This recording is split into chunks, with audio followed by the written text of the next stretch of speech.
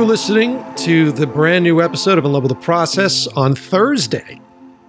Thursday, we are releasing part 2. Today, we're releasing part 2 of our DATAROCK episode with Fredrik from DATAROCK. And the epic conversation continues. We're going to get real deep, real dark sometimes, but we're going to the right places. So, look, I know a lot of you that listen to the show are younger, and oftentimes when you're listening to two older gentlemen talk about what it was like when they were younger, you kind of roll your eyes, right? Especially if you're really trying to fall in love with the world that you're currently living in and looking for the positivity in the world that you currently live in. And if you hear two older folks talking about, hey, this used to be better and this used to be great, believe me, we're both conscious of this when we start to talk that way. And what I try to do, and you'll hear it on the show, I try to redefine it in such a way where I don't think our world is better than this current world. I don't think so. And when I was living in that world at that time period, there was a lot of fucking negativity in that time period as well. I think we make the most of each place as we go through. What we're ultimately saying when you listen to this episode is that we're trying to help broaden the way that we take in art, broaden the way that we take in films, broaden the way that we listen to music, to sort of bring the joy back to it again. To sort of take all of these beautiful, the hours and the blood and the sweat and the tears and the relentless work from artists and take them off of cues, take them off of just numbers, off of rating systems, off of likes, off of views, and bring them back to what they are originally meant to do, which is not fuel a logo. We create work to move you, and by moving you, we move ourselves. And your response to our work changes the way we see the world. And hopefully the way that we see the world makes you think twice about how you see the world. There's something to be said about creating work, and we do it as artists selfishly because we need to in that moment. And oftentimes if the work is great, that work is defining who we are in that time period and who we are in that moment that we make it. But then that work goes on and lives in the ethos and lives in the minds and the hearts of those of you that watch them and listen to them. That work becomes timestamps for your first kiss, for the first cheeseburger that you eat, for the first time you have a beer and your dad takes one out of the cooler and you share one together, for the first time you go on vacation. These songs become those moments for you. And so my hope, and I know Fredrik's hope, as you listen to this episode, is that we help provide a different way of thinking. We point out a few of the things that we feel like are hindering that stuff. And we try to celebrate what it is that we love. After you listen to this episode, if you have any questions, if you want to talk specifically about bands that you love, the bands that you think that more people should know about, write to me on Instagram at Mike Pecci, or write to the podcast at In Love with the Process Pod. Okay? Well, that's it, man. I don't want to drag this out. We got a lot to get to. So, you know the deal. Find that comfy spot, crack a beer, because Fredrik, he convinces me to crack a beer in this episode. You'll see. Come have a beer with us. Sit back and relax and enjoy the deep dive into the sonic universe that is DATAROCK on the brand new episode of In Love with the Process. Love is the heart-shaped circle. Love is the heart-shaped circle of life.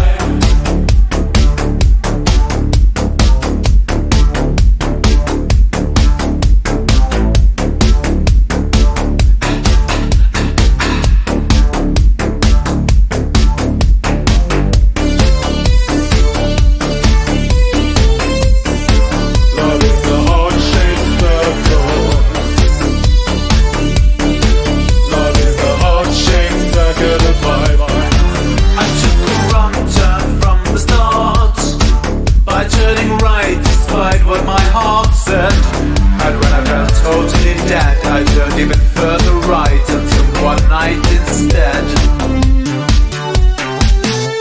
I turned to the net.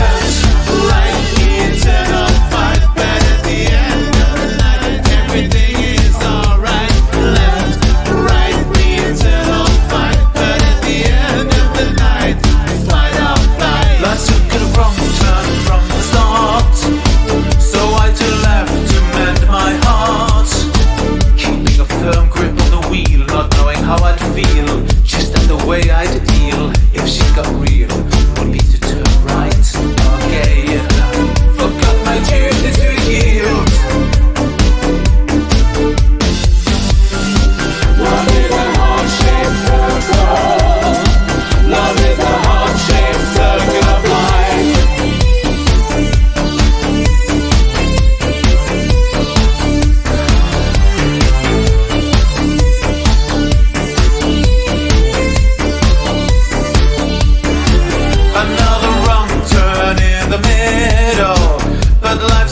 and it's okay to fail a little. I tried to learn from my mistakes, turned gently left into some breaks, but at the end of the curve I found myself back where I started. Another circle discarded. Left, right, the eternal fight, but in the heat of the night everything is alright.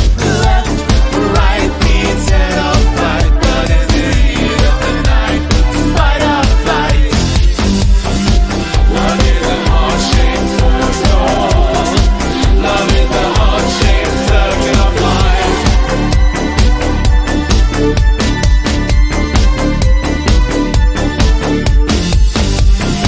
Love is a heart-shaped circle. Love is a heart-shaped circle of life. Because I've heard the tracks on the new album, man, and they like I said to you when we started the show, it's fun. No, it is. It's just fun. It's fun to listen to, and you feel it's like if you. I say this all the time because I love to cook, and I cook when I am not making movies. I try to cook for people, and Oh, wow. and my favorite thing when I have food or I eat food from someone, I always say that you can taste the mood of the person making that fucking food. Yeah, And yeah, so, like, I agree. someone can make the most meticulously, perfectly crafted fucking like taste menu and tasting dish, but they can come out Yeah. of an anxiety-fueled fucking kitchen, and it's going to taste sour. You're just going to taste the anxiety in it.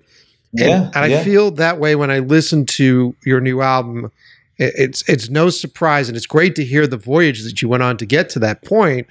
But it's no surprise that it felt and tasted fun to me when I listened to that. That's amazing. Yeah, I love that. Actually, I think this is the first time I had a conversation where we went through all of these years and what I think this is the process behind this album. And well, for you to be picking that up so easily, Yes, or yes. it was the first thing you actually said to me on the start of this conversation. Yes, that brings me a hell of a lot of joy and happiness. That's great, man. Thank you. I'm happy that, like, dude, and let me just say, and I want to talk about the new album before we go, and I know we're crunching on time here, but We're not. I opened the beer. I have all the time in the I world. can get all right, great.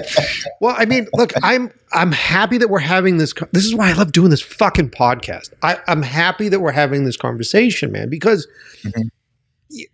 I've been listening to I stumbled into it, but I've been listening to Rick Rubin's new book.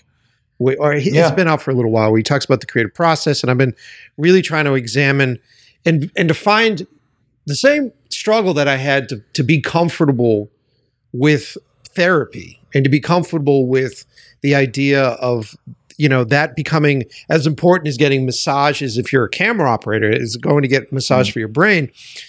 I'm trying to get into a new place where I'm allowing myself to let creativity come first and to allow myself to understand, like, look, man, just because you think you're being fucking lazy, you're not being lazy.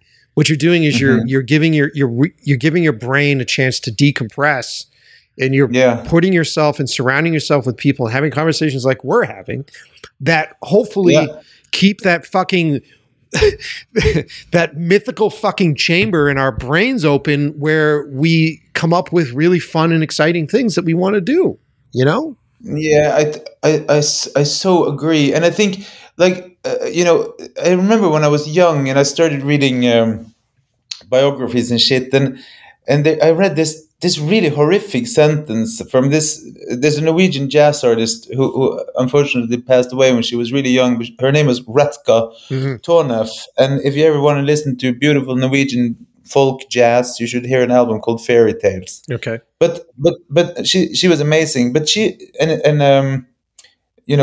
very how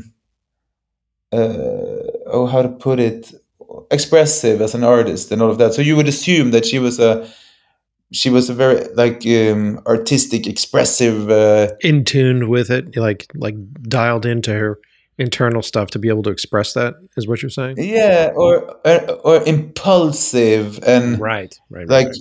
but she said something because she was also I think she was the head of the Norwegian Composer League, and she said inspiration is such an overrated part of the process. What she does is she took the kids to kindergarten and she went to her little studio and had office hours. Hmm. And then she picked up the kids and took them back home and made dinner. But she had, she put in a good solid 7 hour, 7.5 hour, 8 hour, whatever she did. And every day she got something done. Right. And I was like, oh my God, that's so far from sexy. That's really not what I was hoping to read about this person, Exactly. Yeah, where's all the wine and the weed and the LSD and whatnot? But in a weird way, when you're younger, and you're so into that almost becomes your fucking day job, right? You're clocking in and you're like, get a fucking 12-pack and let's get cracking. You know what I mean? It's just a different type of job. But kind of, I kind of feel the same as I did when I was a kid. I think I'm sure you can do that she is referring to. If you, for instance, if you write music for commercials on contract or whatever, I don't know, like Willie Nelson did in Nashville. I don't know. Yeah, maybe. Maybe. But this is what I think.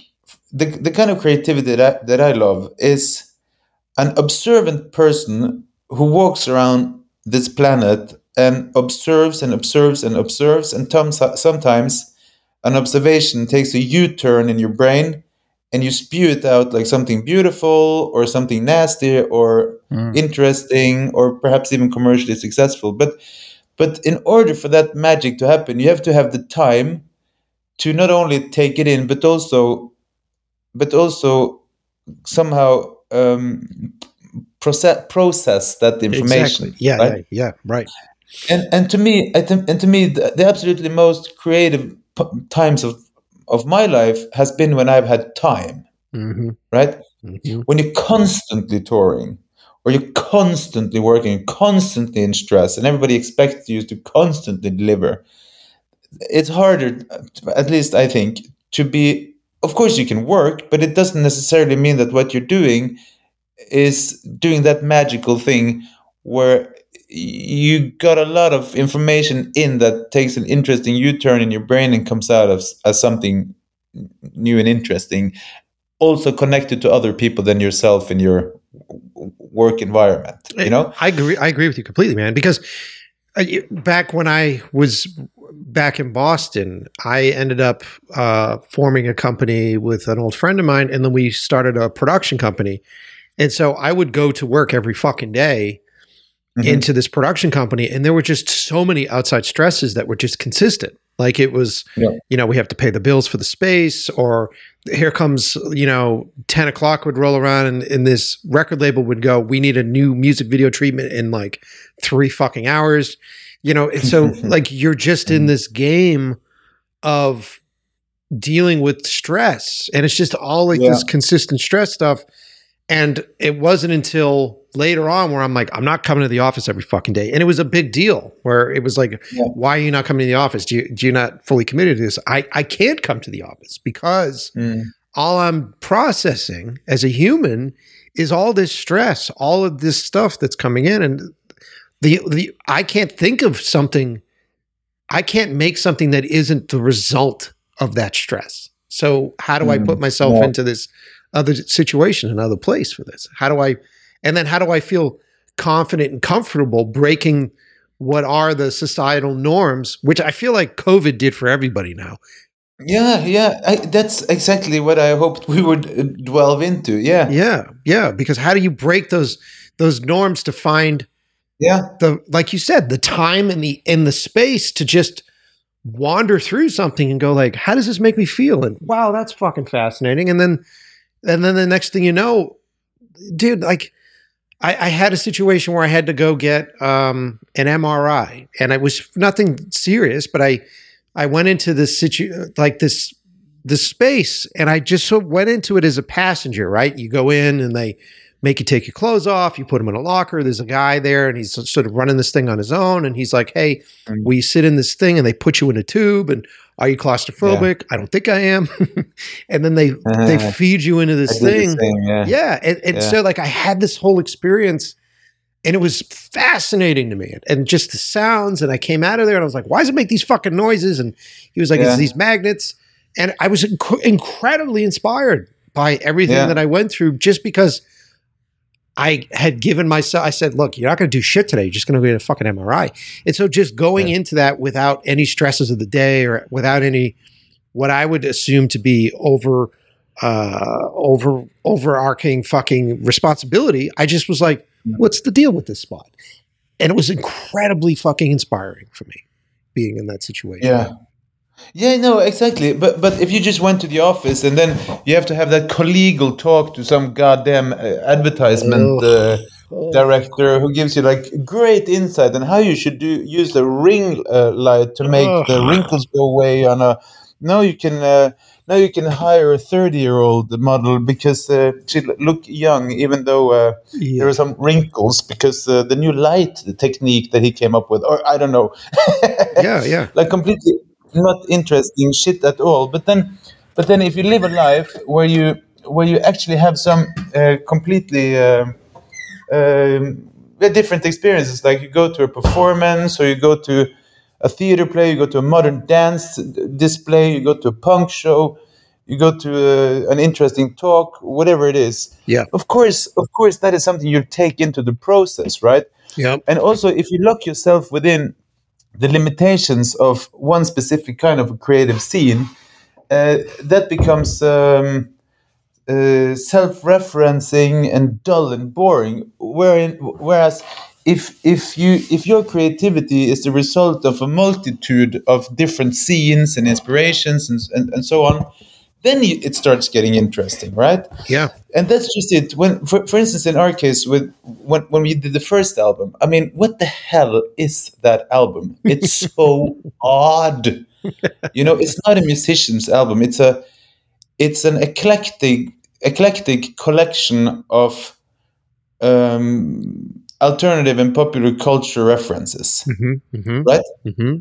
It's kind of the same thing with the new album, but it was written during COVID and in the middle of Brexit and all of this with Cambridge Analytica and the trials with Facebook and all of that. So obviously it's very different to the first album because we were really snotty kids when we did that. But I think the most interesting creatives, I think, are these oddballs that end up having a very different angle approach to what they do. Like, for instance, that film Citizen Kane. I mean, the guy who made that film became the first.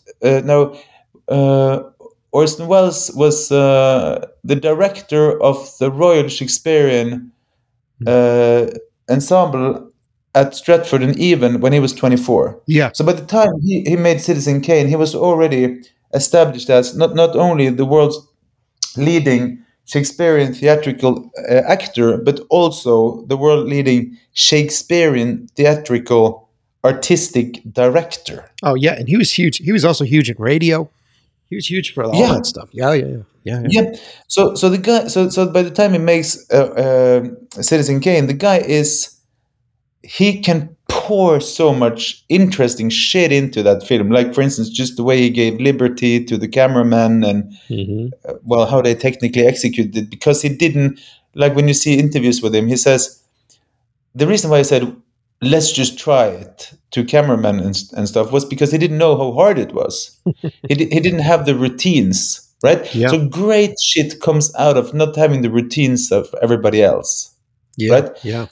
And one of those routines might be not being depending on necessarily having to make enough money that this is your source of income to live from. Yes. Like if there's a way you can be creative and spend a lot of time on being creative, but not necessarily having to have where the end result isn't necessarily making a profit, Yes. but making a difference. Well, no, because it changes everything, dude. And if you have that supplemental income, if you have income, like luckily I make money doing the show. If you have that supplemental income, then any decision that you're making when it comes to your passion, which is filmmaking in my world, I'm not doing it out of stress. I'm not sitting there like people. Music videos taught me this, because music videos are one of those things where you have to break into the scene. And luckily, my old business partner was in a very famous hardcore band. And so we had access to hardcore metal, and that's where we got started. But you're still in this game of like, I got to take this job. I got to establish a reputation. I got to do this work. And we have to get credit for this work in order for other musicians to know we exist. And so you're playing that game and you're in that fucking struggle. And record labels, as if it's new news, record labels are scumbags. And so these guys ultimately are consistently trying to save a buck, save money. And so you'll get these phone calls that are like, hey, we've got, I don't know, $3,000. We want to do a fucking music video. And you do the math in your head and you go, dude, I'm not going to make a fucking dime on this. And when you, you're not. And when you start, you go, well, I need to, right? This is a great opportunity because this is an artist and this is a thing. And then you start making these bad decisions because you're stressed out about income. I need a reputation because that's going to make me money and that's how I'm going to get it. Whereas as you get older, and as I'm now in the world where I only do music videos for people that I enjoy being around. That's it. Yes. I don't give a fuck about whether or not they're going to have 100,000 or 1 million or 2 million or, I think our biggest video, we did the Meshuggah Bleed video, and that's got millions. It doesn't, who gives a fuck? Wow. Did you? Yeah. That was we did Meshuggah Bleed. Wow. Okay, cool. But I mean, who gives a fuck after that? And the funny part about Meshuggah Bleed, and I think I've talked about this on the show, we love those guys and we love those dudes. And originally when they approached us to do that video, we wrote a treatment for them that was going to be 12 levels of hell. And we were going to design this whole levels of hell thing and go through it. They apparently spent too much money on the album design. And so the amount that they had agreed to pay us, or their label had agreed to pay us, they came back and said, hey, we're going to give you less than half of what we did. No. Yeah. And so we were like, well, fuck you. It's only going to be 3 levels of hell. And so we shot that video, 3 levels of hell, and we had to shoot it. We shot that entire video in one studio that was like a 20 by 20 room. Shot that whole video in there and then presented it to the band, and they were on tour with Ministry, I think. And so they were in town, and the label was like, the band loves the video. They love to see you. They'd love to see you on the bus, and they're excited. And we were surprised because we weren't very pumped about the video initially. Right. And sometimes that's how it is. Sometimes you strike gold without knowing it. Exactly. Man. Yeah. We went and we showed it to them, and the label guy lied to us, and they hadn't seen the video. And so we walk on the bus, and the guys go, will you play it for us? And we're like, fuck, we have to watch it with them. All right. No. And so we put it on, we play it, and they're silent, right? And then, then they start speaking to each other in another language. And so we're in the room and we're like, what the fuck? And I remember going, okay, guys, what are we talking about? And they go, it's okay. And then like the lead singer just gets off the bus. He's depressed about it. And they all just leave, and they fucking hated the video. And I remember we stepped off the bus and we were just like, fuck. And it was like, so just because everything that we had been through, the label really fucked it all up and the money got all pulled away. And I remember, and we were just really depressed. But Ministry and Fear Factory were there, and so we're like, let's go on stage and fucking hang out with Ministry and watch them play.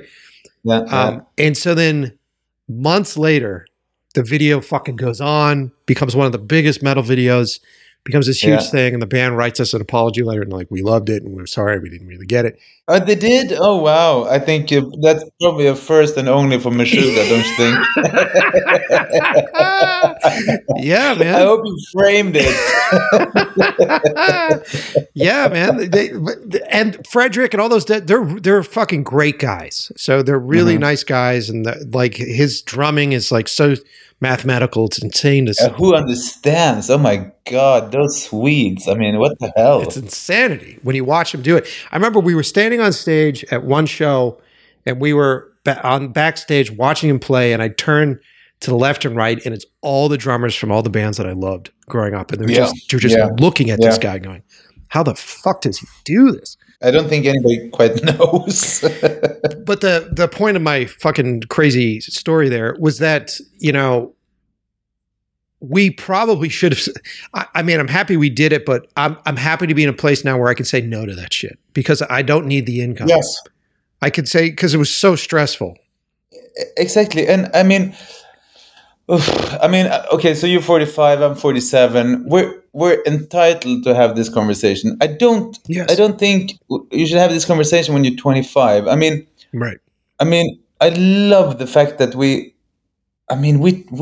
toured constantly. I mean, we toured 250 days a year, man. and but we had a lot of fun. But that was kind of the heaviest touring was when we were pretty young and we were emerging, you know. Mm-hmm. Mm-hmm. And a lot of fun shit like saying yes to playing in Finland, right? And I remember we came to Finland, which is an interesting country, right, with Mm-hmm. a very special language and how Finland is perceived. We didn't know quite what we were getting into, but we played a festival. But the day before we played a festival, we played in a small town, and we were going to stay at some punks people's place, and we're going to play a cafe. And we come to this goddamn cafe, and we realized that we're going to play a show in a window at basically a tiny little, like a coffee shop. And there was more people outside of the window who couldn't hear us than inside of the place, you know. But that was just super fun. I loved it. Same thing the first time we played in Los Angeles. It was Spaceland, you know. But then because we played Spaceland, next time is, you know, Echoplex, and then we played, you know, Gibson Theater or Right. what is it called, Henry Fonda, and Mm-hmm. and I think we played pretty much all the places I know about in Los Angeles, including, well, the Fonda. Do you know Key Club? You even play that? No. What is Key Club? It's right next to the Roxy Okay. on Sunset. Okay. Yeah. All right. Yeah. No. I can see what it looks like. So yes. Okay. Yeah, and we played the festival downtown. We played the Culture Collide, and That's cool. and even the outdoor stage of Jimmy Kimmel. I mean, all sorts. But anyways, everything has to start somewhere, and I think to a certain extent, it's very valuable to say yes to a lot of shit. But I'm talking about the kind of shit you start saying yes to that isn't necessarily creatively rewarding or beneficial to whatever project you're doing. Then it might be beneficial for you to have a source of income outside of your creative space where you don't have to Right. say yes to things that you perhaps is wrong for you, you know. Right. Right. You're saying yes to them because they're interesting. You're not saying yes to them because it's like, fuck, if I don't say yes to this person, then I can't buy food this week and I can't. That's two completely different things, man. It is. Yeah. It really is. Yeah. And a lot of things that are a lot of fun won't pay anything. And Yes. when you're young, that doesn't mean anything. Who cares? As long as you're not losing a lot of money, which you don't have to lose, then it's okay, you know. But anyways, what you just said earlier in the conversation was you think that COVID did that for a lot of people. It changed Yes.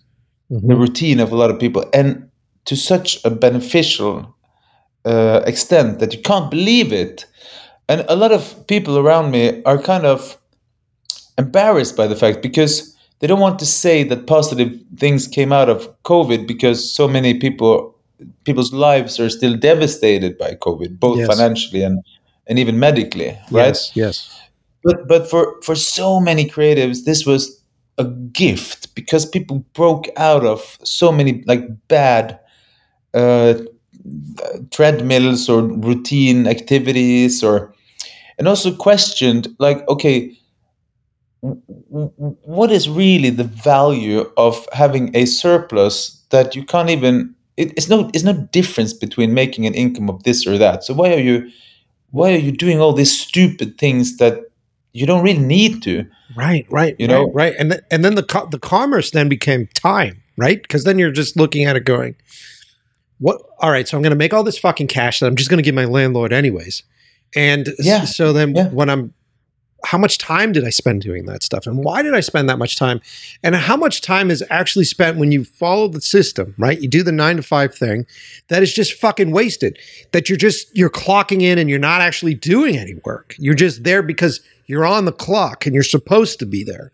And so then you're just sort of yeah, sitting in that space going like, well, what the fuck am I doing with my time? And I think that changed when people had to start working remotely, not just artists, but like regular people, where suddenly yeah, they're like, I only have to go to the office now 2 days a week or once a month.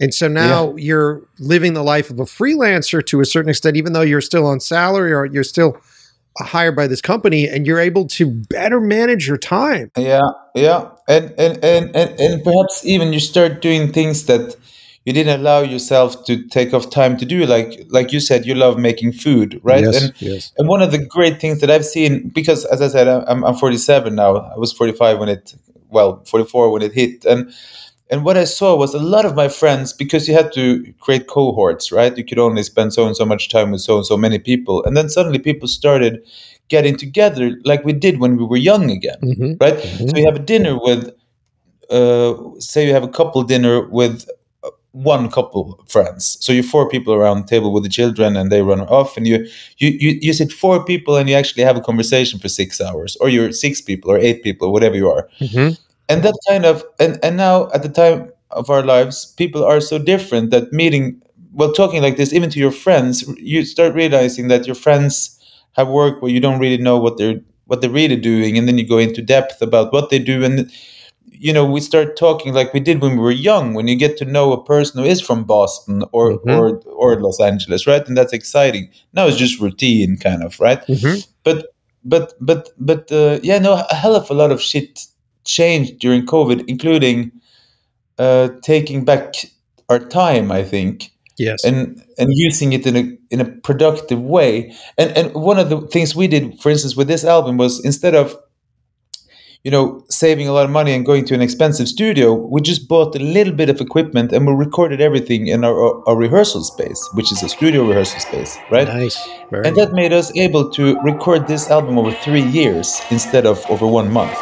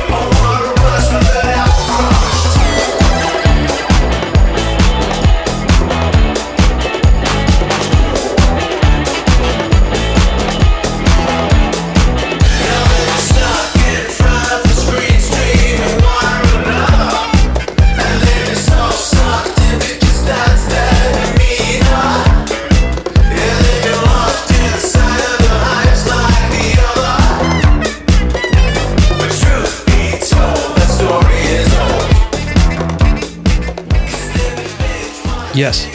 It's huge. You see? Dude, it's huge. Huge difference, completely different, right? And in a studio like that, you don't have a producer who cleverly says shit like, yeah, that's interesting, but I wouldn't really do that because I know so much about life because they've been part of hit songs or whatever, right? Mhm. But in your own studio, I can just say, but I love Otto Linso. I love DNA. I love No Wave. I love post punk. Mhm. And it's my time. Nobody is expecting me to make this album. I can do whatever the fuck I want. I love loose fits. I'm gonna quote a riff from Happy Mondays or whatever, right? Mhm. But the one thing that we did that I just have to point out is you shouldn't be too big headed, right? I mean, there is limits to what you should do yourself, I think, Yeah. and it's not amazingly clever to stand alone, right? So what we did was when we had finished everything we wanted to do, and we basically made our own demo mix. So we basically recorded and produced and everything ourselves, did a reference mix, Mhm. and then we contacted some amazing people around the world that helped us finalize the album. I have to point that out. So Yeah. we made it ourselves in our studio, but when we were done with what we wanted to do, then we brought in the big guns, kind of. Well, it's good because you allowed yourself to go through the discovery phase of it, Yeah. and to give yourself the resources and the tools that you need to find like those really cool sort of rabbit holes to go down and to Yeah. find originality. And then as you enter the crafting stage, you've been around long enough that you now understand the power of going to folks that is their discovery is the crafting stage, like the people that spend all the Yeah. fucking time in the world to do. Dude, literally just happened to me yesterday as I finished doing. Really? Okay, tell me. Dude, I finished doing the trailer yesterday. I did a whole cut.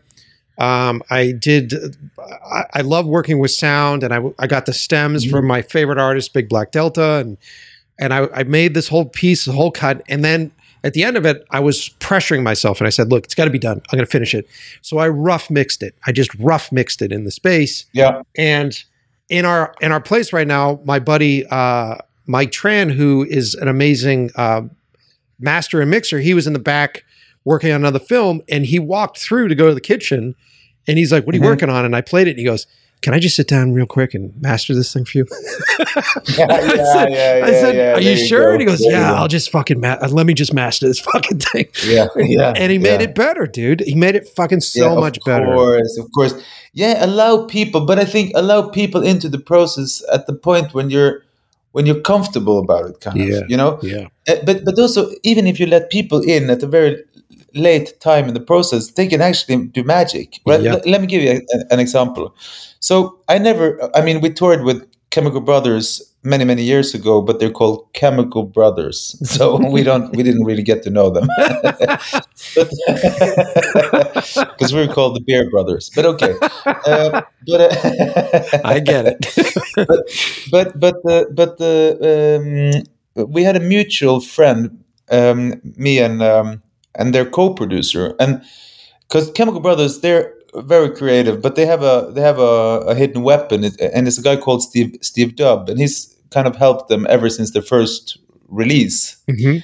Since they were called the Dust Brothers, Mhm. And he is a kind of, he's a master at coming in at the right time and doing his magic, right? And he's been doing it for a lot of different artists, including some of the artists that we reference on this album, like Niba Eats and all sort of stuff. So, Mhm. so we reached out to him and we said, we're totally ghetto. We don't have a major label. We don't really even have a management or anything. There is literally no funds. But we have a mutual friend his name is Mike Marsh, and he's been mastering our stuff since 2016, and I reached out to him and I said, every time I ask for a change and you say I can't do that because it's not there, which is a gentle way of saying my mix is shit. You know?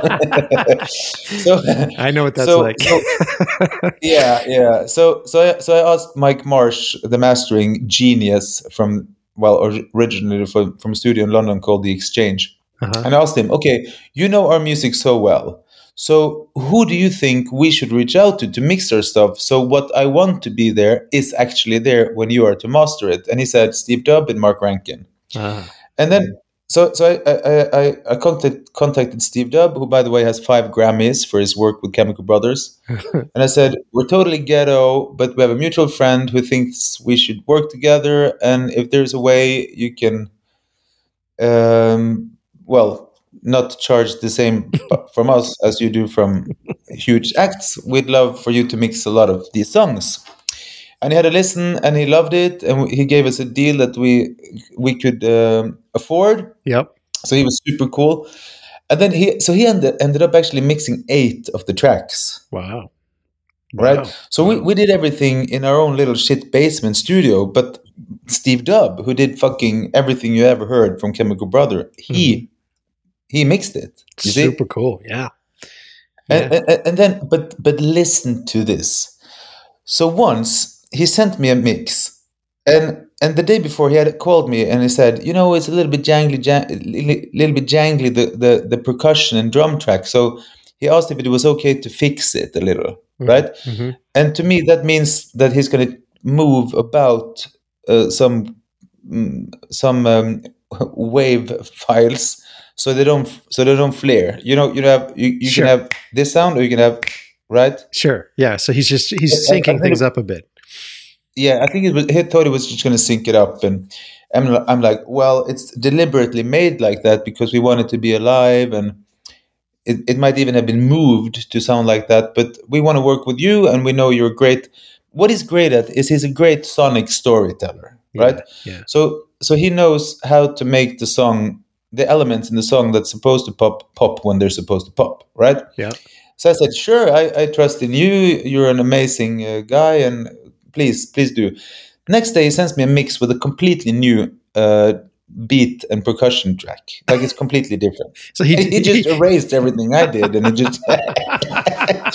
just made his own.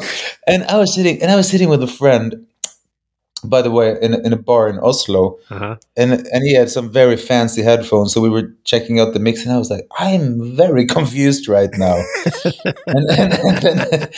and my friend was listening to it, and he knew very well my own demo mix. Yeah. And he said, yeah, sure, it's very different, but your version sucks ass. This is great.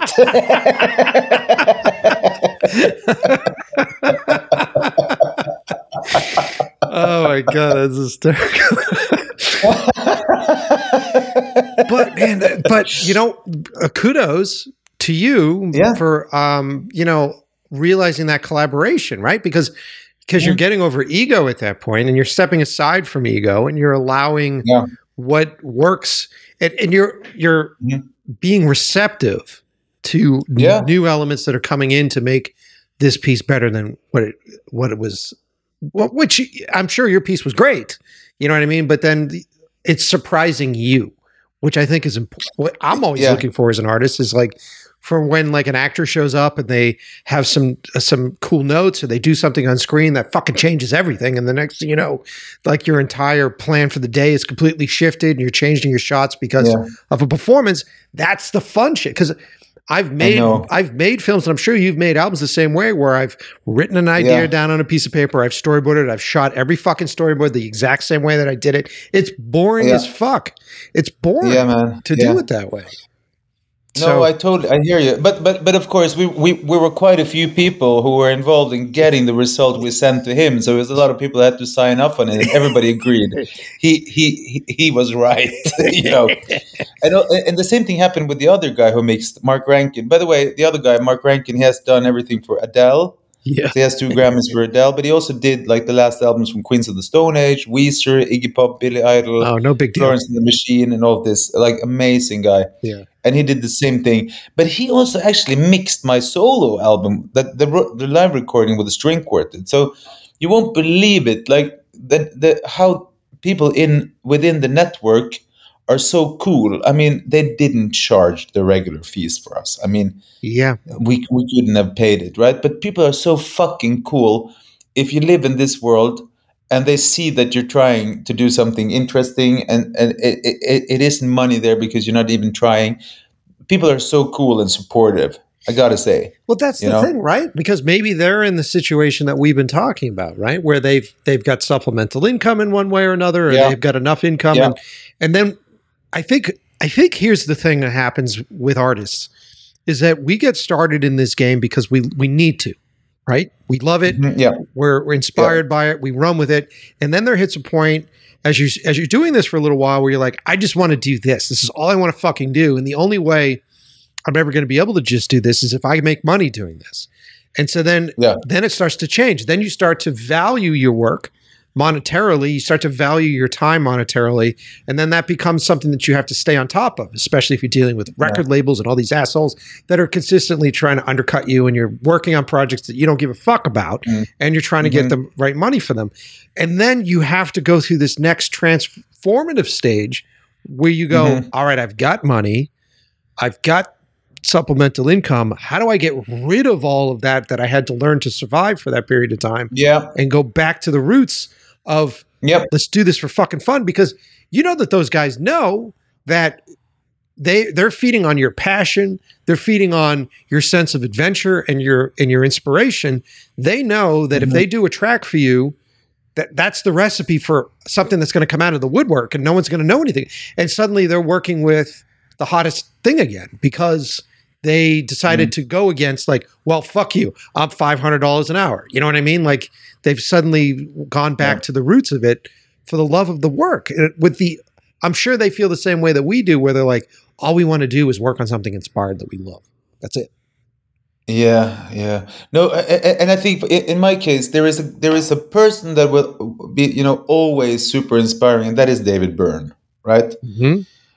Like the way David Byrne worked his career is just, I think, is so inspiring. Like how he jumps back and forth between the tiniest of things to this huge things, and then he really takes a risk. And like, even if you listen to an album like Going Backwards, what an amazing album! But he can't have believed that album was going to go anywhere when he made it. Right. He just had to do it, and he could, of course, because he must be a wealthy person and all of that. But to me, it's like, for instance, over the last couple of years, I saw David Byrne on Broadway last February. Yeah. Right. Okay.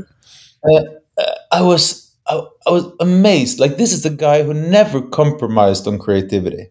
Right. He's 70 years old. He's amazing. Then I see Nick Cave at a festival. He's close to 70. I don't remember exactly how old he is, but he's close to 70.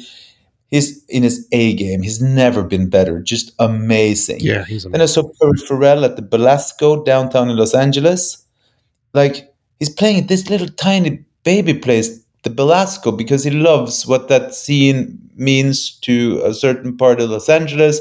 Plays a tiny little show, gives us it all. He's an amazing entertainer still. I saw Devo the other day. They're up to 75 years old in the band, still amazing. So I saw Iggy Pop, still fantastic, still has exactly what you want him to be. And it gives me a lot of hope. Like, if you can stay true to whatever creativity that you trust in, you can perhaps even repeat yourself. Perhaps that's okay. You know, right. As long as you don't end up just being a little part of a machinery that pulls you around. As long as you can make the decisions, the creative decisions, and where you can express something that means something to you, where this might be me being ridiculous, but where your friends agree with you rather than your business associates. Yeah, I 100%. And I'm going to hit the nail for the listeners. I'm going to hit the nail even harder on the head right now. If you can disconnect yourself from the fucking algorithm, because we live in a world right now where that's what it's all about. It's about likes. It's about numbers. It's about getting your, like, what work is it, and how do I format my work in order for people to actually see my work and get the algorithms to recognize it. If we can get out of that world as artists and we can go back to creating for ourselves and for our friends, you're going to have the Iggy Pops. You're going to have these folks that are playing 70 years from now, and you're still going to want to go see them. And honestly, have the fucking longevity to be playing 70 years from now, because if you're just playing the fucking algorithm game, you're going to be burnt out in a few years. You're going to be out of the game. And also, you see so many people who win the algorithm game, they also have very short-lived careers. Yeah, right? 100%. Whereas if you listen to something like Sunday Morning and everything, that's a classic that everybody's been listening to since it was released in, was it 68 or 69? Mm-hmm. I read this really interesting interview with, I don't know who it was from Velvet Underground, but they said that album didn't sell anything until the mid-90s. Did you know? I didn't know, but it didn't sell shit until the mid-90s. It affected a hell of a lot of people, right? Because John Cale and Philip Glass and all of these people were this very interesting group of people in New York City. People tend to forget how small it was. Mm-hmm. Now everybody thinks that Robert Wilson is a huge director who's been doing huge plays since the beginning of his career. It wasn't like, the Talking Heads guys and the CBGB guys and all of those guys, they lived in ABC streets on Lower Manhattan. Like it was so fucking scary and war zone, like, tiny. Years and years passed on before these amazing efforts were understood to be as ridiculously important classics as we understand now. Yeah. But they weren't back in the days. They totally lost the algorithm game, Yeah. Yeah. Of course they did. So everything, well, not everything, but so much of the amazing creativity that, created super important synergies were not algorithm winners. Yeah. You know what I mean? Yeah. It takes years. It takes years, man. Yeah. And so you have to be able to somehow not be dependent on working along those tracks 100% if you want to do something interesting.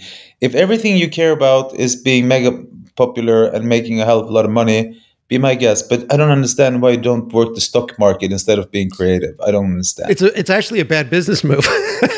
Yeah, no, totally. Like if that's what you want to do, there are better ways to becoming rich than doing music,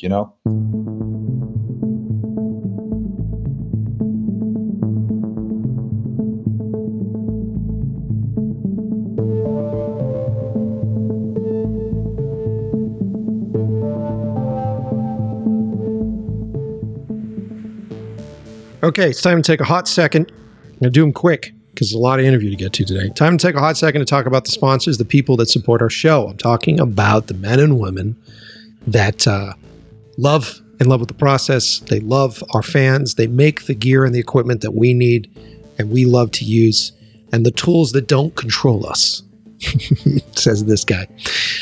First up, our friends over at Puget Systems. If you are in the marketplace to build yourself a new computer, why not build yourself a PC, save yourself money, build yourself something that is upgradable?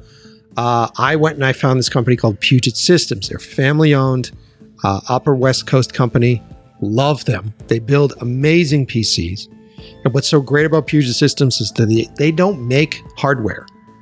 They do the hard work, the legwork. They benchmark test all the different gear that is out there. They figure out the best configurations for a computer to work on the software that you're going to use it on.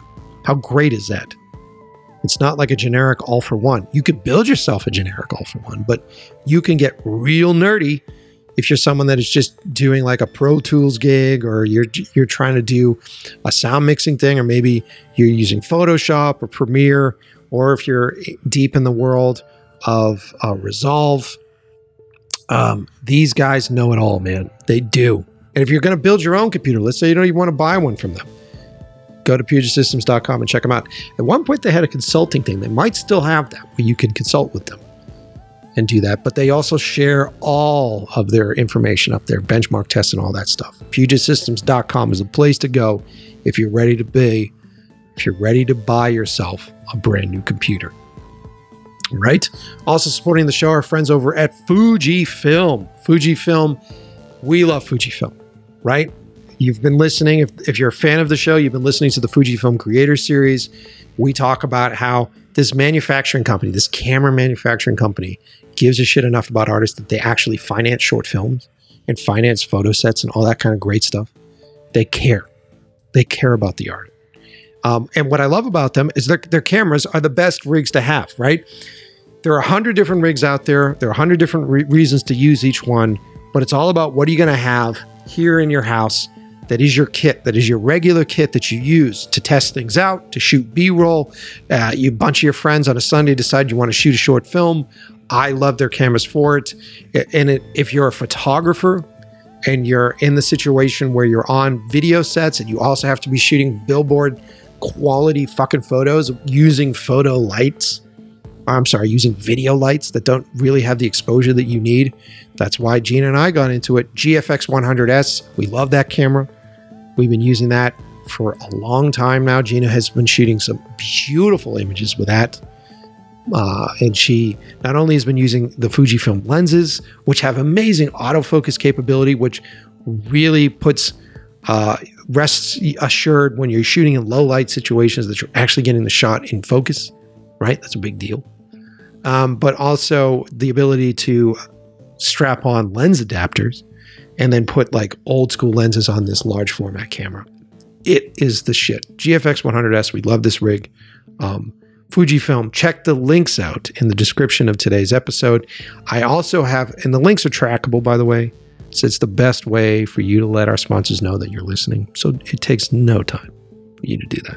So click the link in the description of the episode and check out the refurbished link, because that refurbished link oftentimes will have camera bodies and lenses up there at a discounted price, and it's a lot more affordable for you.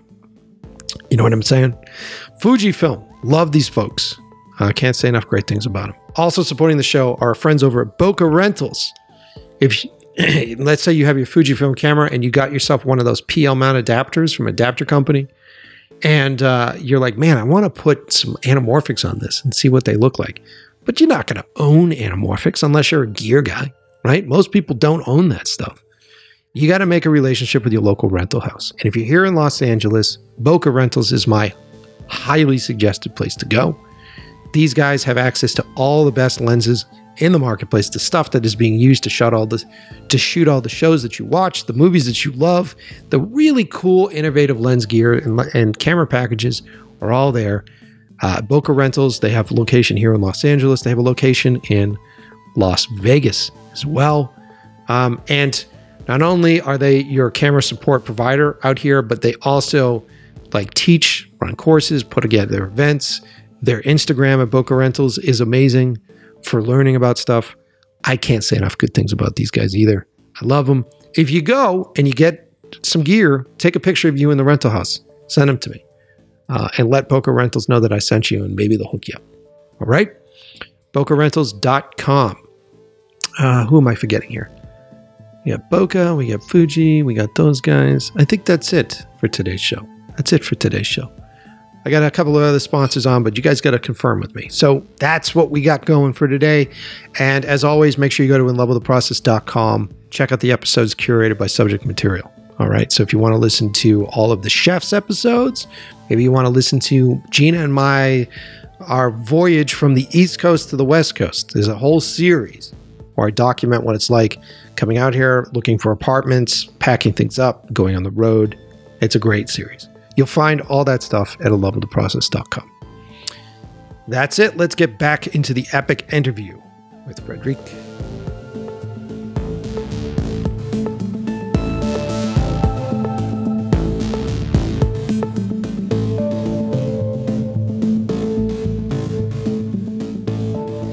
No, but I hope we don't sound like boomers. We're far too young to be boomers. We're not boomers, man. We're not boomers. No, no. But I really, and I have to say, every now and then, I'm so happy to see that,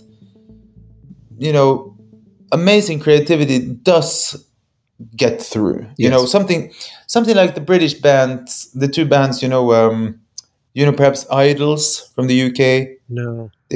so, okay, you have to check them out. Suddenly you have this very political and very aggressive band come out of England, and not only are they amazingly well, interesting and aware, and well, I just love them, but they become actually very successful, right? Yeah. So they're completely different, but they're a huge band now. Same thing with Shame to a certain extent, or Sleaford Mods, very political duo from the UK. So every now and then, I hope young people see this. The most interesting of artists actually get to also have, mainstream cultural impact. So if that's your high, you should still chase being interesting rather than Yes. going for the formulated way to do it, because that probably won't take you anywhere anyways. Yeah. But every now and then, these very interesting entities, they actually blow up big. Yeah. Yeah. Right. And it's beyond their control. It's not something that they're doing. It's like, who was the fucking person in the advertising company in the pitch room that was like, I have this song for this Coca-Cola commercial. You don't know who that fucking person was, right? Like, who was the person that was like, DATAROCK, and that was the pitch. It, like, you just you don't know. And that person may have loved your stuff prior to it. I mean, I've been in the rooms for advertising stuff where someone walks in and they're like, I've always loved this fucking band and no one knows about this band, and we might be able to get a deal, but also, let's put them in this thing. You just don't know. And so I think that if you're setting out, and I've talked to so many artists that's what their goal is like, I want to be known. I want to be a commercial person. I want to make all this money. I want to do all this stuff. Yeah. I really think you're banking on the wrong business if that's what you're setting into to do. No, totally. And just imagine all the kids that goes into the studio where some producer guy is sitting with like soft synths and pre-made sounds and perhaps like a gazillion, generic shit, whatever beats. And then what the hell? How can that be fun? But then you have fucking Wet Legs. They come around and they make that song Chaiselong. Have you heard that song? I haven't heard this one, no. Well, okay, so it was this song released a couple of years ago. I mean, the first time I heard it, I said this is going to be huge, but it's like it's nothing there. It's kind of noise pop rock. It's released on Domino, and like out of the blue, this minimalistic noise pop becomes like the song of the year. Yeah, and nobody could have seen it coming. That's cool. That is very cool. That is cool. Young band from England, fronted by two women. Of course, the way social media works is a very big emphasis on these two women, even though it's a band with three guys too, which you never see. Of course. But something like Wet Legs just blows up, and I love it, But the next time I hear some generic EDM, whatever, I mean, who can tell the difference between these songs, Well, dude, and what you want to do, and I don't want to sound like a guy that's just raving about this, but what you want to do is just make sure that the audience understands what they're buying. And you look at, and we've spent years doing music videos and working with record labels, and the new transition right now is like, with AI and with auto tuning, they're more focused now on whether or not you're an attractive person than if you're an actual talented fucking musician. And, oh my God, yeah. And when you look at stuff, there's nothing wrong with collaborations, but you look at a lot of these pop acts, and you can do this, which is fascinating. I'm surprised that they do it on Spotify. You can actually go look at how many writers are on a lot of these top tracks, like how many people. Yes, it can be 20. Like huge. And how many of these top acts don't physically play instruments? Like how many of them don't actually do it? And so when you're looking at what we digest, whether it's music or movies or shit that's on streaming services, we live in a cycle right now of they figured out how to make the troughs nice and wide for us pigs, and they're just feeding us shit. And that's what they're No, doing. it's right. And every once in a while, a few of the pigs go, I don't want what's in this trough. What's out in that field?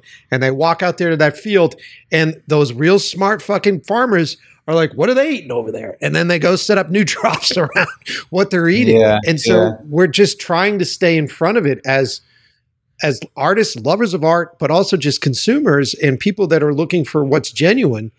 Like, how do you stay in front of the corporate train that is so overpowering on the fucking planet right now? These guys are everywhere right now. So no, it is, and it's what I feel so because I have two children. One is 14 and one is 17. Yep. And when we were young, like even in a small town like this, you could choose to be part of, say, at least 50 different kind of youth cultures. Yeah. Right. Yeah. And you could be part of like 10 of them. You could be a part of the animal protection group, which were the same guys who were also part of environmental groups. And they coincidentally were also left-wing kids, right? And and perhaps punks or techno or whatever. So you could have a foot in many different scenes, including skateboarding or whatever, right? And there were so many what is the English word? But the cultural indicators, like I'm this guy or that guy, and if you're part of that thing, then you have a shared experience of fucking, The Cure and Joy Division or Ministry or whatever, right? And which also leads you to see films like Tetsuo 1 or 2 or Akira, and and then you also happen to like artists like H.R. Giger, or you love Egon Schiele, whatever. You read the same books. You know, it's a whole set of cultural references, sort of divided into a multitude of not that different yet divided subcultures, right? Yep. And back in the days, that would even sort of be differentiating what kind of pubs or clubs or venues or parts of the park you would hang out in. Exactly. Yeah. I know that shit has been so much harder, I think, for kids because there are no fanzines. No, it's all like it's all homogenized into one such thing. a degree, you know. And back in the days, it was like, okay, you have shit music on commercial radio, and then you have alternative music, right? But now it's all streamed on the same platforms, right? Yep. But just look at something like, what is the biggest streaming service on the planet? No, it isn't Spotify. It's YouTube, right? So regardless of how mentally developed you are, if you see a low number on a music video, you're going to think that this is irrelevant, right? Yep. But if you're honest to yourself, and you grew up in Boston, and your friends were perhaps metalcore guys or whatever, you know, metalcore isn't supposed to have the same numbers as Lana Del Rey. Yep. Yep. No. But now it's very hard for people, I think, to differentiate because it's just a number it's exactly the same position on the page as Lana Del Rey. I mean, it looks the same on YouTube, Spotify, whatever, right? Yep. And for kids, I think that's bewildering, right? And also, they're just bombarded with all this junk on social media, so it's hard for them to be like, "Oh, I'm so bored, I'm gonna read this book," or "I'm so bored, I want to figure out this or that culture." I don't know. Like, they won't go to lengths to find music when they're bombarded with music all the time. Yeah, no, I agree, man. But you know what, though? To be positive about this, I think that what we do, I sort of take this on as a mission and a task with the show. And when I was a kid and I was younger, I worked in a music store. It was my favorite thing to do in a music store was introduce people. Yeah, man. And so what young people love, and this is something that I found with what I've done with my experiments with my short films, people love to find these things off the grid. They still do. People love speakeasies. People love places that you have to go in and it's word of mouth that gets it around. Yeah. And so I think the only thing that saves us or will save us as a culture is if we're sharing really great stuff and we're constantly finding great things or talking about bands that most people don't know about, or we're referencing movies that, you know, once a film has been around for more than 50 years, no one really fucking gives it any credence. And so like being able to go back and say, no, if you like this film, let's look at the legendary films that set this thing up and put yourself in that position. I love that shit, man. And even myself, because I'm the tail end of Generation X. So for me, going back and collecting vinyls again, and now I'm going to vinyl shops and going through those albums that when I did work in a music store, those albums were failures because they didn't sell as many stuff and they weren't getting the chop topping hits, whatever. But now I pick it up in a store and I play the whole album. I go, man, this fucking album rocks. This album is amazing. Yeah. And I don't have any of the preconceived marketing bullshit that was on that album listening to it now. No, but I think, but I think when we grew up, we were very lucky, right? Because depending perhaps a little bit on social, economical things, that like if you didn't have too much money, you would perhaps hang out a lot in record stores because you can listen to the albums, and then you bought one album a month maximum because it was so goddamn expensive. But then you befriended people, so people started copying the albums that they loved on cassette, right? And then and we build an understanding, and you want to understand your little tribe, right? So you start realizing, okay, so this is not cool within this tribe, and then hopefully you also develop a little bit of a personality and your individual taste. But coming into an environment where in the record store, you remember how it was. If you came into a record store and you picked up an album where the guys working there thought was like a fucking stupid ass douchebag idiot album, they would tell you, oh, so you're buying this, you fucking schmuck, you know? Yeah, why don't you buy this too? And they would hand you some ridiculous album, right? Yes. And then it was said, and then they would tell you, but what you want to listen to is Beneath the Remains or something like that, you know? Sure.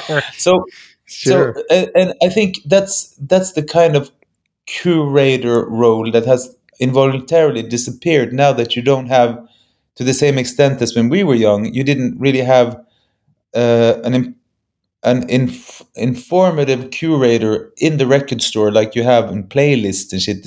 It didn't replace that kind of that voice and knowledge of a curator at a record store, or a radio host like John Peel, or even Annie Mac on BBC Radio 1, you know, or even or what's his name in Los Angeles, the guitar player of Sex Pistols. He used to be a very important radio host. Yeah, Jesus Christ. Steve. Oh God, it's there, man. Here's the surname of the guitar player of the Clash, which has always been confusing. I'm not going to know. Steve. Oh, what is his name? It's embarrassing. I've been on his show twice.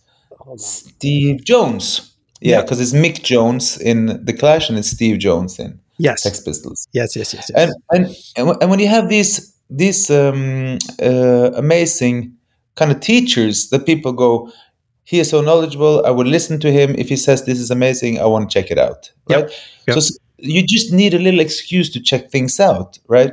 And like, for instance, you have some people who bothered to take on this role, like Elton John took on that role, right? With his radio show, he's been promoting a lot of young artists. Same thing with oh my God, what's the singer in The Clash? His name is, oh my God, it's embarrassing. We're both we're terrible.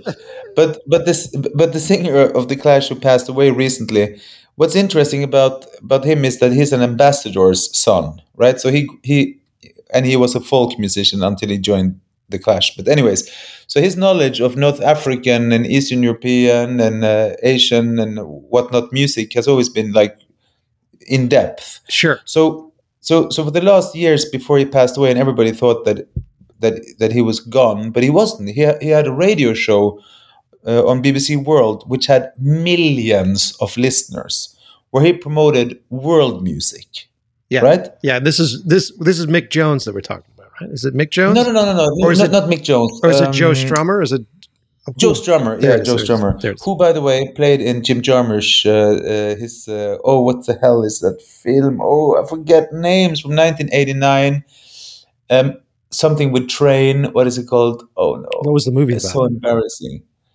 Because he was really, because Jim Jarmusch was really good at bringing in musicians, right? Musicians. From Yeah, yeah. Waits or even screaming Jay Hawkins and. Yeah, he was huge for that. And I think he also put on like tours and stuff or put on festivals at one point. Oh, he did? Oh, I wouldn't be surprised. By the way, I love the fact that he had two watches. I want two watches too.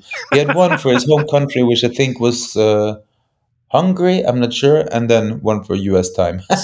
So are we talking Mystery Train, right? Is that the movie with him? Mystery Train, yes, Yeah. yes. You gotta love Mystery Train. And yeah, he played in that. But I just think that it's so important to also know that we're adults. I know we don't want to admit it, but we're adults.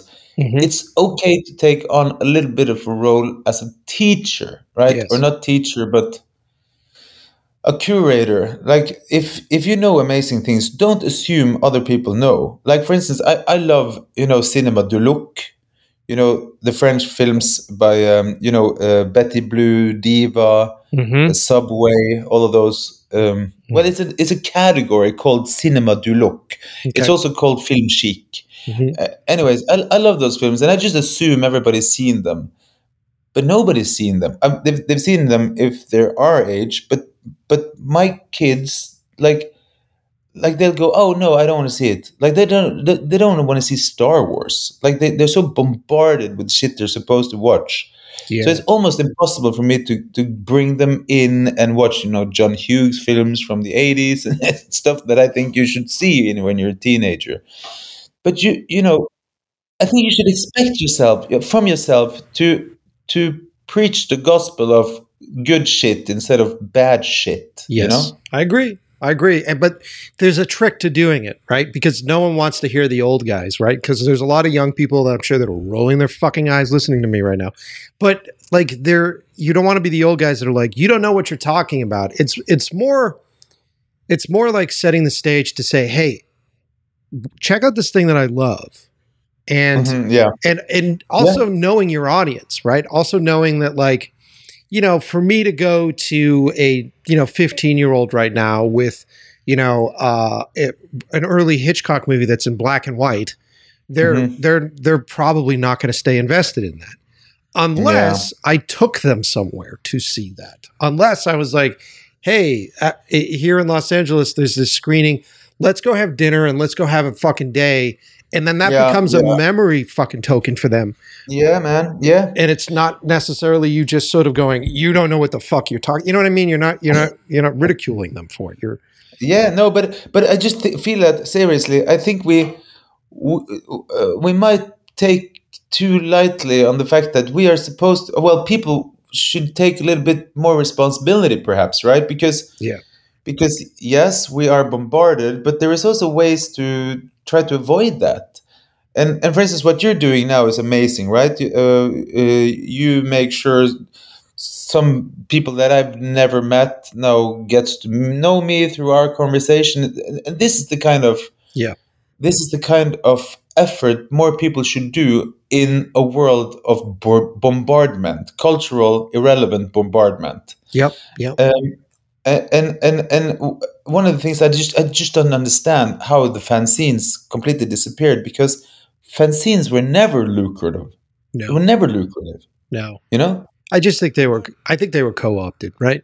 So like you have all these ad agencies and commercial companies and people that go in and they understand that there is a fan scene and I think they're just co-opting a lot of that stuff to make themselves or to make whatever product they're selling feel like it's more punk rock or make it feel like it's this. And so then next thing you know, it becomes cliche, right? Because now it's on every fucking commercial for like, Dodge Vans, right? And they put some fucking like, punk rock song on the thing. And it just dilutes it. No. I believe you, but explain this to me. So everybody's talking about vinyl, the vinyl revolution. I'm sure there is no correlation between the add-on numbers on sold vinyl players and serious stereo sound systems as it is to the increased sale of vinyl. I think a lot of people buy vinyl to be nice to the artist, and they never even play it because they don't even have a record player, Well, right? maybe, dude, but it depends on where. Look, Of course. But okay. So that wasn't really my point. What I was going to say was, sure. if people care about that magical product, which includes not only a cover but also collaboration with not only a graphic designer or artist or photographer, Mhm. but also typographer, a printer, a specific vinyl factory, a place that produces a special kind of vinyl quality, or Mhm. well, everything around the vinyl object is to such a large extent part of this music history, which has a Bible, and that's all the serious music magazine publications, including in-depth interviews, serious reviews, features, critical articles, and all of that. Sure. That's kind of disappeared, man. I don't think there is a single person under 40 that, on a regular basis, buys, Q magazine, Rolling Stone magazine, Spin magazine, and so on. No, I don't think so either. So, no, but those things goes hand in hand, because in-depth analytical pieces on recordings will point out the link between a recording and a perhaps substantial change in US economy or political decisions or gentrification or whatnot, Sure, sure, So sure. those kind of articles, where the hell are they? Yeah, well, they don't. I mean, they don't exist. We're in a world where all the people that publish, like whatever sort of publications are still left, or whatever sort of forums or fucking blogs or whatever the fuck it is, are in one way or another are bought out and controlled.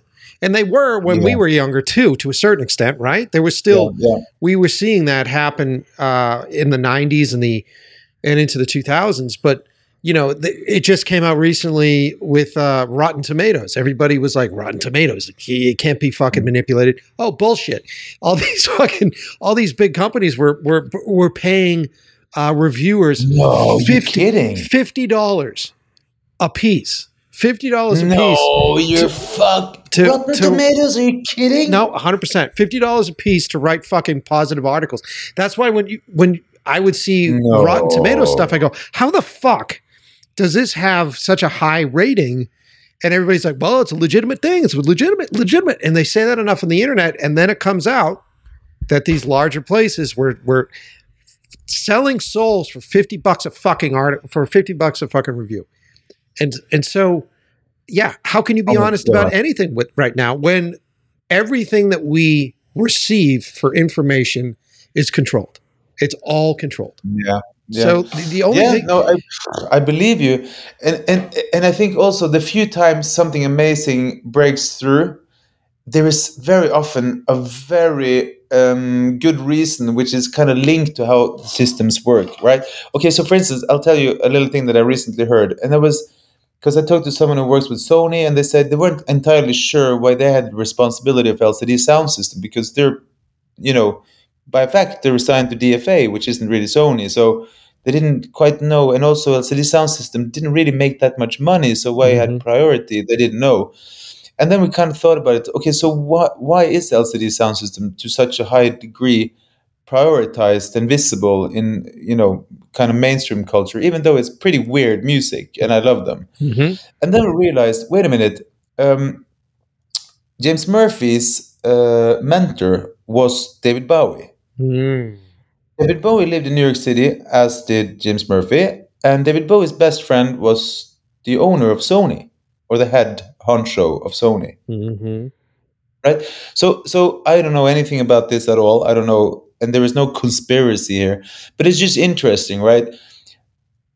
Perhaps, unfortunately, the few times beautiful shit breaks through the crap, there is a reason which is so aligned with the power structures that it's almost Yeah. the opposite of inspiring. Yeah. You know, Right, man. Right. It's who knows who. Yeah, yeah. But I don't know. It's like we can't give up. We have to believe that there is still a way to break through the noise.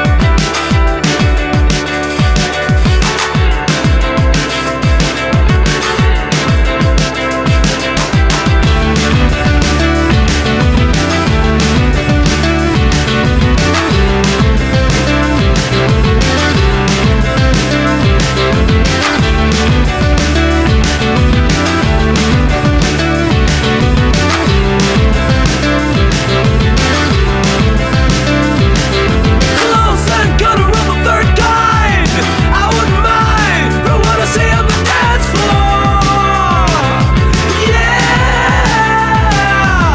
I wouldn't mind any kind of a gold door through what I see. I think we better leave through the back door. Yeah.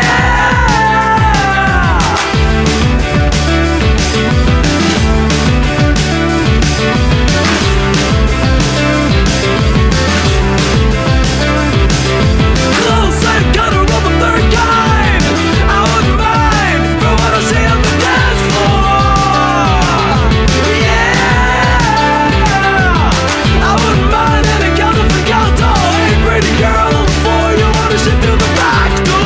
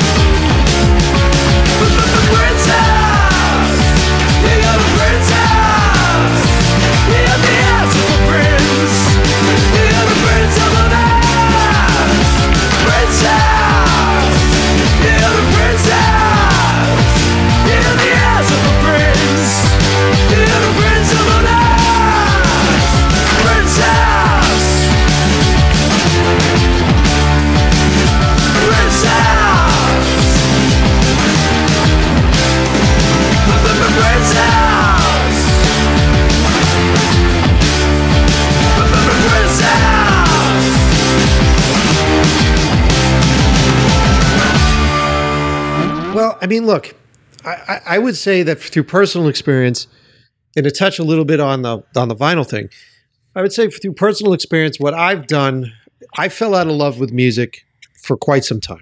I fell out of love with music when it was all about streams, and I just sort of was out. And I've said the story on the show a few times, but my girlfriend knew how much I worked at music stores, I did music, all that stuff. And she went out and bought me a record player and a few vinyls. And she went through a friend of mine, George from Czarface, so DJ7L. He has a record shop, and she wrote to him and said, "Hey, what albums would Mike be interested in?" And so George curated my first grouping of albums. And so not only did I get a record player, but I got these albums that I had never heard before, curated by a friend, but also like an amazing DJ. And so I got that stuff and I went, wow, this is special again. So it started to feel fucking special. And then I fell down the hole again where I was like, I'm going to go to record stores. So I went to Yeah. record stores, and then I was just hanging out in record shops and listening to the music that was playing. And then I started to hunt for specific stuff. So then fast forward to the show, and I started to really dive deep into synthwave, and I loved that movement. So I was doing that, and I was finding vinyls for that. Then we would throw parties here at our house, whether it's just a small dinner party, a couple folks hanging out, or it would end up being what would be just a music party. And playing vinyls for people where you have to flip them, right? You have a few tracks, you got to flip it, you got to load it again. So everybody's focused on it. Everybody's focused on the fucking music. And then that becomes a thing where all of my friends are like, I got to buy a record player. I want to buy a record player. I want to do this. I want to do that. And so then that starts to become that little communal thing that we've been kind of bitching about that doesn't really exist anymore. And I think that anybody at home is listening, you don't have to buy vinyls to do this. You can even do it with fucking Spotify if you wanted. But there's something nice about bringing attention to the fact that come to my house, have some food, and listen to the type of music that I think you're going to find fascinating. If anything, it will only become a stamp for this emotional moment in your life, but you'll then yearn for that later and then start hunting for that kind of thing. And so, I agree with you. Vinyl isn't going to rescue the fucking music industry. Well, it could, because it's such a beautiful, the zenith of presentation, I think. Like, for instance, I think when you record music, and at least if you're in our age group, you remember how the two sides were, like how the artist always chose a specific kind of succession in the songs that worked as one side plus one side. You know. So I think a lot of artists, they build an album with a vinyl approach, or the way you listen to a vinyl record in your mind, right? So that's what we did with our album, for sure, and did pretty much with all of them. But I think it's just so important to try to build kind of the cultural awareness about that same beautiful product outside of the product. Okay, so on the sleeve you can read about where it's recorded, who plays on it, who mixed, mastered, did the artwork, and all of that. You can perhaps even bother to read the lyrics because they're usually printed there. You can also perhaps center yourself between two speakers and enjoy the stereo experience, which every album is made in stereo, whereas a lot of people have a mono speaker somewhere in the corner of the room, right? So that whole kind of serious approach to listening to the work that all of these wonderful artists put into this product is, this might be me being really dumb, but it's kind of held in the highest regards when you put on a vinyl record. It's not, right? You're not dumb at all. I completely agree with you. Yeah, but I just hope that there is a way to bring that understanding of how music is just an expression of much more than the music. Like, what we need to bring back a long form written format that is endurable for young people who aren't used to reading like we did. Yeah. Well, yeah. And I think we just have to bring back, like, in general, if we're talking in the language of young folks right now, in general, those of you that are, and there's a lot of you listening to the show, those of you who are creating like YouTube channels and creating content, and all you do is lazily just fucking redo like the last YouTuber's thing on, like, here's how to open up a box of fucking goods that you got in the mail, or here's how to use this piece of software the correct way. Maybe, just maybe you spend a little bit of time and energy and you start to make content out there that talks about the artists. It celebrates the art. It celebrates the process that goes into making things. And I think that if enough people are doing that, people will find that interesting. And if we can combat what was designed when we were younger, which was like, here are these different genres and let's label these things and put them into genres, which has now become a way of tracking numbers. And this has now become a way, ultimately, of fueling a logo for a corporation, right? Because everybody, you ask a lot of young people, what do you listen to? They go, I listen to Spotify. Yeah. Spotify Oh, no. Spotify isn't a Yeah. fucking band, dude. Oh no. And so what you need to do, what we need to do as artists and as appreciators of artists, not because our way's better, but just because you're going to, your mind will be opened once you start processing and understanding the same way when I first saw Citizen Kane in film school and I sat there and I had my brain open and I went, holy shit, someone's in charge of doing the wardrobe. Someone's in charge of doing this. I started to see all the artisans and the life decisions and the life choices that people made to make that art. That movie then spoke to me more so Blade Runner, but that movie spoke to me more because of that awakening. If I saw fucking Blade Runner on some streamer top of the week fucking list, I would be like, oh, well, the effects aren't that good. It's kind of fucking dated. You know what I mean? Like we just have to change the way that we ingest our food. And, you know, people like artisan beers, people like microbrews, people like chase around for the best fucking cheeseburgers that exist in the country. People will do the same thing with art and music again. Oh fuck yeah, yeah. Hallelujah. I think so. I hope so. I mean, Yeah, I think so, dude. yeah. Oh my Dude, god, yeah. I mean, there are What? thousands of people listening to our show right now that want more. I love it. Oh my god, yes. So like they do, man. They want more. There are hundreds and thousands of people writing to me with their 3 favorite horror movies because they want to be a part of an experience to see my short. Like people want more than this. And I think it's important for us to vocalize this because the corporations are very loud about, you know, their norm that they're trying to build. Fuck them. Like, I think we should be very vocal about wanting to go back to just enjoying fucking life and enjoying art. No, but fuck, man. I mean, okay, look at something like our goddamn album. It's released on our own label, right? So it's a proper piece of recorded music. It looks amazing. It's basically nobody could have made it sound better or look better. But there is absolutely no commercial entities involved in this process whatsoever.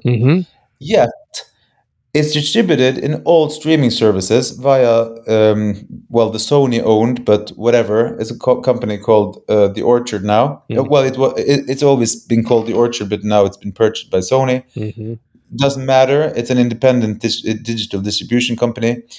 And then via a company in Norway called Apollon Records, we also have distribution worldwide through Red Eye in America and the rest of the world, which is the same distribution company as something like Domino, famously for distributing Franz Ferdinand and whatnot from the UK, right? Red Eye, gigantic international distribution company. In the UK and Europe, it's Plastic Head, and in Scandinavia, it's Border. I mean, our setup is solid. Like, it's in any record store that I know about. It's in Japan, it's in Canada, it's in Latin America. We're not even affiliated to any corporations whatsoever, besides The Orchard, which happens to be owned by Sony. But so the thing is, if people just take control over the means, there is no limits to what we can do in the world right now. The problem is just that I think people has been kind of led to believe in a specific version of the industry right now. They think that they can't do it by themselves, right? They think that they have to go through the because it seems so big, but the reality is that there is no reason why there aren't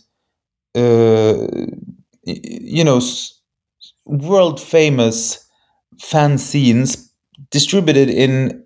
I mean, can you imagine how hard it was to distribute physical fanzines back in the days? Yeah, it must have been a nightmare. A nightmare, right? Yeah. But now there should be at least. I don't understand, why aren't there 1,000 famous fanzines out there? I don't understand. I don't know. It should be much more than ever, because it's become so easy to there is no cost. You don't have to produce. You don't have to ship. You don't have to print and pay a lot of people to transport your shit.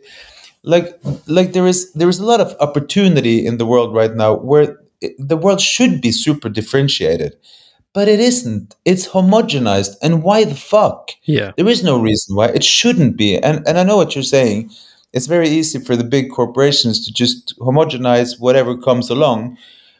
But that's just the result of people being lazy. Because right now it's never been a better time to be counterculture. It's true. Right? Well, you should think so, but it isn't. It's become kind of seems to be harder than ever. So I think I don't know. It's something about the state of technology that I personally think we're kind of letting ourselves be fooled to homogenize Yes. whatever Yes. culture we're part of, because it really isn't necessarily. As I said, look at this goddamn album that we just released. It's worldwide, Yeah. and we have a handful of people we work with. So yeah, so I have to say that I'm not entirely depressed and dark about all this. I'm just a little bit angry and upset that people let it happen. Yeah, me too. Me too.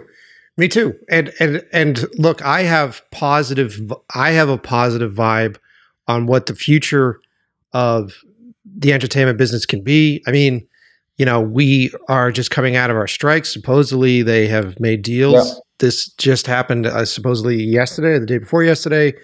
The deals have been made. We can go back to work, and we're seeing Congrats. yeah, fucking A, man. 5 months. And we're seeing, a change in cinema, right? You've got like the Oppenheimers, you have these big movies that aren't superhero movies that are sort of coming over, and the audience is excited to see them. I think that it's just, don't take what we're talking about, audience, as being negative. What we're just saying is the opportunity is there for change. And if you're bored, I'm fucking bored. If you're bored, then we can make some cool new stuff. And you don't just have to be the people that are creating these things. You don't, if you're not an artist that can write music or do things, but you love music and you want to get music out there and you want to be a tastemaker, the options are fucking limitless for you. You can have fucking podcasts. You can do anything right now to get that stuff out. And how are you doing it? How are you spreading art in a healthy way to the people that you know? And you don't have to be famous. You don't have to want to be fucking famous. Like, what kind of dinner parties are you putting on? What kind of barbecues? What music are you playing when you do those events? Like, that stuff is important, man, because that's the stuff that sticks with people, Yeah, and also don't let yourself so easily be entertained. Like dig deep, Like, for instance, something like Euphoria, and I bet a lot of young filmmakers were blown away by, oh, Euphoria is so modern and blah blah blah. Yeah. It's basically a remake of an Israel series from 2012, right? It's very much inspired by an Israel series from 2012. So, something like House of Cards is a remake of a BBC production from the late 70s. Yep. I mean, you need to go deep and understand what is the history of whatever creative industry you're interested in, and seeing, well, trying to understand this amazing fountain of amazing stuff, instead of just letting the algorithms, or not only the algorithms, but also your very limited environment affect too much what you see. Like, I think we were very lucky because it was very hard to get the information that we wanted when we were kids. So we kind of bumped into a lot of stuff that we weren't even meant to find. Sure. Like, for instance, low budget horror movies and stuff, right? Sure. Because they were accessible, because sometimes they were so low cost that they ended up being like even sold as DVD. I mean VHS cassettes for recording over. You know what I mean? Yeah. Yeah. So we saw like tons of amazing films, heard tons of amazing music by chance. Yeah. Whereas right now you're not exposed to anything by chance. you're exposed willingly by some corporate entity. Yeah, I mean, dude, and being a creator that works in Hollywood, being a creative that works in Hollywood and is attempting to work in Hollywood, please do this, because then, you know, do you think that David Fincher wanted to do remakes? Do you think these folks do you think Ridley Scott wants to do a Sword in the Stone fucking movie? Like, literally, you have all these amazing artists that are forced to have to do properties and intellectual properties that are easy to sell, because that's all that's being financed right now, because the studios and the financiers think that you don't have the brain power to be invested in something new. And so if you are consistently out there looking and hunting and demanding for new content, new stuff, new stories, like not just new voices telling the same fucking story, what difference does that make? Like, go through the process of hunting and looking for new stuff and demand new stuff, so that it will free us artists to not have to play in these sandboxes in order to get things out. And when you look at these, like Sam Raimi doing the fucking what do you call it? Fuck, my brain just froze up. That Marvel movie that he did, Doctor Strange. Sam Raimi doing fucking Doctor Strange. Do you think he wants to do fucking Doctor Strange? And I know that everybody, that these comic book fans, you're all out there going, oh, but it's amazing. Fuck you. I bet you Sam Raimi has 50 fucking unproduced scripts that he can't get made right now, because the system seems to think that you don't have the tolerance for it. Go read the articles on Guillermo del Toro and how many amazing fucking ideas that he can't get made as Academy Award winning Guillermo del Toro. Can't get made in cinema because the money people think that you don't have the fucking brains to process that stuff. Oh no! Oh, it's so sad. I mean, but also I think, you know, you should demand of yourself to look around and get inspiration from a multitude of places. Like, does everybody see Holy Toy? If you're interested in films and you're young, do you know Jodorowsky? You know, I do. You know, go and fucking check it out. You know, if you're into music, like, okay, and you're into metal or whatever it is, like, do you go in deep and try to understand the history of this genre and what affected what? And or look at a goddamn library. That's how many books you should have available. How many books are available on whatever audiobook service that you can easily listen to, read by a famous artist, actor. I mean, sure. Like, you know, and go to whatever streaming service you're interested in. Do you really think that you're going to find all the interesting music there? No, I don't think so. I don't think so. Same thing with the movies or series. I mean, you can't even find Francois Truffaut anywhere, you know? So, yeah, I think you should challenge yourself to sort of go deep and find inspiration outside of the box. Yep. I agree with you. I agree with you. Yeah. Well, dude, look, we've been talking for 3 hours. Oh my God, you're kidding. Yeah, okay. Well, we started around 9. I had a beer. So yeah, I had a nice talk. You poor thing. You spent your entire No, dude, I love this. This is the reason to do the show, man. It's like this will be cool. This will be a double episode. This is gonna be a two-parter episode. Oh really? Yeah, man. Okay. Look. Yeah, I really enjoyed it. Loved talking to you, man. I really did. Yeah. Me too, man. And I can't say enough great things about the album. The album releases on the 29th in its fullness, right? In its completion. Yeah, no, yeah. I'll tell you something funny. We're actually doing the release party in London, and it's Jack White's joint. Oh, cool. It's something called the Blue Basement at Third Man Records, and it's presented by Third Man Records and something called Soho Radio. So if anybody happens to be in close proximity to London, come to Soho and see us live on the release date, the 29th of September. I wish I was there. Jump on a plane, man. You should celebrate that the strike is over. Come over to London. Man, I would in a heartbeat. I think I'm going to be in a film festival right then. But I would be there. Okay. I would be there. I'm excited, man. Media Consumption Pyramid is the name of the album, correct? Mm-hmm. Yep. Pumped about it. Coming out on the 29th, which is, I think, this Friday, as this episode drops out. And great music, great fucking conversation, dude. It's always just refreshing to find a fellow artist that I can connect with. And I really, really, really enjoyed chatting with you. Hey, likewise, brother. And it's so funny because the title of the album is Media Consumption Pyramid. So it goes straight into the core of our conversation. So we didn't even have to talk too much about the album because we talked about everything the album is about. I love that. Yeah, man. And I think we'll play some music during the show and all that. So you guys definitely check it out. And I got to wrap it. I hate wrapping it up. I feel like we probably could have talked for another 2 hours, but I appreciate it. Yeah, I think we're going to have to meet up next time I'm in Los Angeles, brother. Let's do it. I'm in. I'm in. We get dark. Cool. Yeah. Well, then we can talk about all the stuff that doesn't fit on the podcast when we get really upset. This ain't nothing. All right, brother. Thanks so much. Yeah, thank you. Hey, thank you so much. I really enjoyed it.